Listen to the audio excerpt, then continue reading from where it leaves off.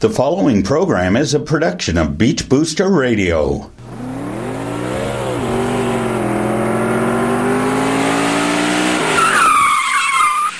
Welcome, race fans. Here's your local racing authority, Sam Chapman, with this week's Sound of Speed on Beach Booster Radio. Welcome, race fans, and this is The Sound of Speed on Beach Booster Radio, and I'm your host, Sam, here to recap a busy weekend of racing with Formula One in Austria and the NASCAR Xfinity and Sprint Cup Series would take to the track in Daytona for two great nights of racing.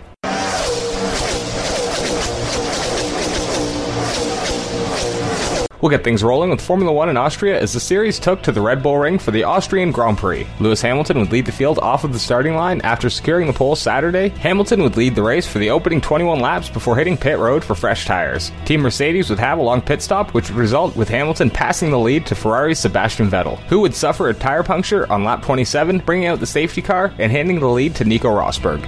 This would set up the final battle as Lewis Hamilton would begin to work away at Rosberg's large lead. Both cars would pit for fresh tires before the final stint, with Hamilton hitting pit road on lap 54 and Rosberg a lap later. Hamilton would catch his teammate on the final lap, and as the two dove into turn 2, Hamilton would attempt to pass Rosberg on his outside, but Rosberg would never start to enter the corner, keeping his car straight, causing Hamilton and Rosberg to crash. Hamilton would recover quickly, but Rosberg would lose his front wing and be forced to complete the race at a drastically reduced pace. Hamilton would go on to score the victory in the Austrian Grand Prix, with Max Verstappen and Kimi Räikkönen taking the final two podium steps.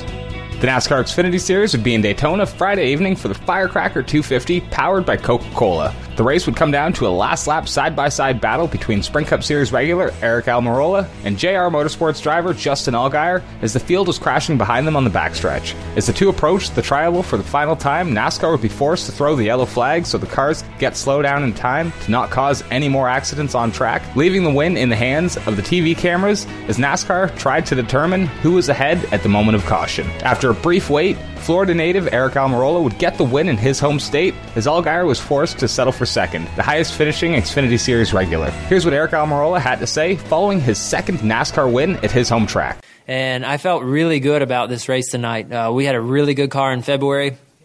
We had a good car in practice yesterday for the few laps that we ran, and I knew it was good enough to run up front.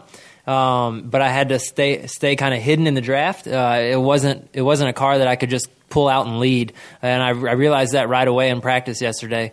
And tonight it was all about being patient. I made a few bold moves that I got away with, leading the outside lane a couple times to get ahead, and then I'd pull right back down to the bottom lane because I just knew my car wasn't good enough to go out there and just lead a bunch of laps. But I knew that if I had it in good position, that it would draft really well and I could put myself in position to win. And we were fortunate enough to be able to do that tonight.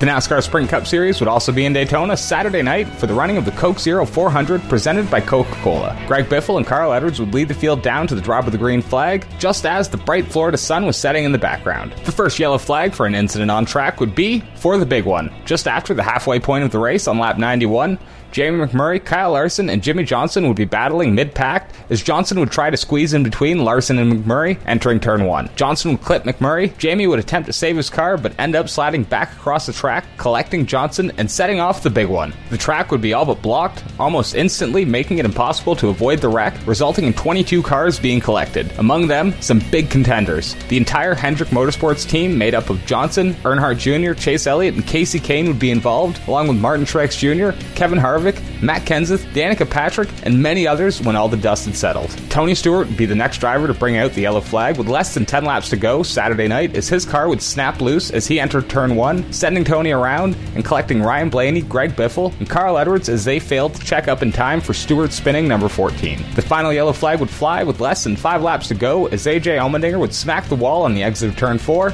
Ryan Blaney wasn't able to get out of the gas fast enough and would clip the number 19 of Carl Edwards, sending him across the track and into the outside wall, also collecting the 2000 Sprint Cup Series champ Bobby Labonte, ending his strong run for the night. This would set up the final restart of the night, with Brad Keselowski leading the field down to the drop of the green flag. flag. As the field got up to speed, Keselowski would get a good shove from his teammate Joey Logano, and Brad would be back on point, doing what he does best at play tracks and holding the entire field at bay. As the field came around to take the checkered flag, Logano would get into the 41 of Busch, sending him spinning across the track and into the infield grass, where he would shear the front end off of his 41 machine, just as Keselowski was taking the checkered flag on win number 3 of 2016. Kyle Busch would come home in second, Trevor Bayne in third, Joey Logano and Ricky Stenhouse Jr. would round out the top 5 in the Coke Zero 400 from Daytona. This would be Keselowski's first win at Daytona. Here's what he had to say post-race.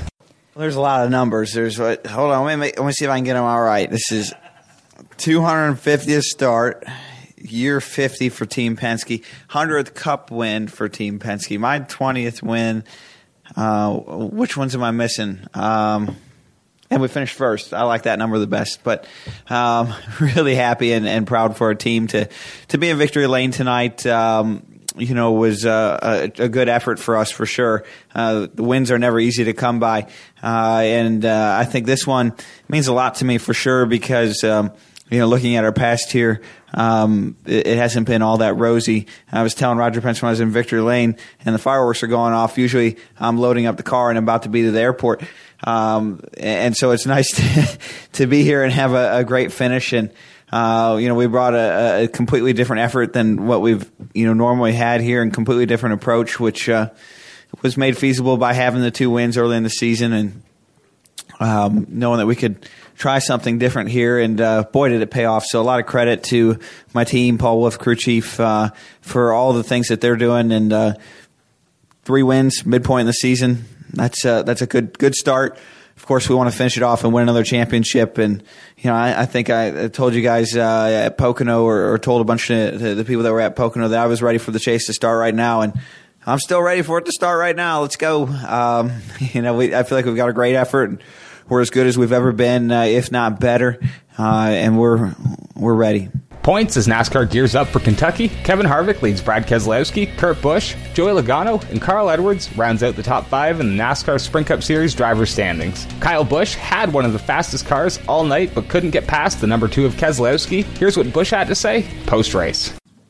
I don't remember a whole lot. It gets kind of crazy. So I do remember the 6 car just being really, really helpful to us and being able to give us a really big push there. Down the front stretch and then again down the back stretch, I thought we had enough speed, enough momentum to have a good enough run to try to get alongside the 2 car getting into turn 3. But once the 6 kind of lost my rear bumper a little bit, then the 41 really had a momentum on the inside and a run going. That then we kind of lost the ability to get back to the 2. And from there, it was just trying to finish second and trying to figure out what all was happening on the inside of us with the 41 and 22 kind of getting together, I guess. But overall, good day for us. Backup car, that certainly is a good finish, solid day. Go on to the next one.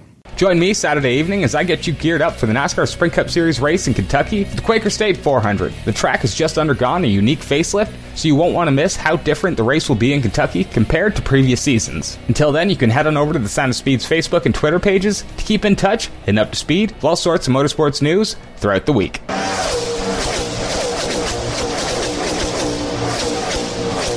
Before I go, I'd like to thank Beach Booster Radio. Without them, the Sound of Speed wouldn't be possible. Head on over to beachboosterradio.ca to listen to some great music, shows, and keep in touch with everything Wasaga Beach. Hit the podcast tab at the top of the page, where you can find the latest edition of the Sound of Speed, along with all the other great shows Beach Booster Radio has to offer. Don't forget to check out the blog, where you can find the digital version of the Beach Booster publication, which is always great to read. You can also download the Beach Booster Radio app from the Google Play and Apple App Store for free, and take Beach Booster Radio with you everywhere you go. That's about it for today.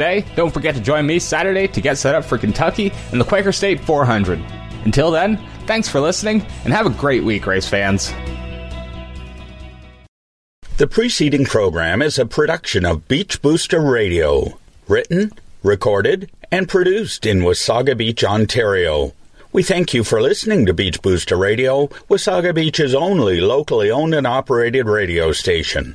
We are local. We are Wasaga Beach. We are Beach Booster. Hi, this is Brian Smith, Mayor of the town of Wasaga Beach, and you're listening to Beach Booster Radio.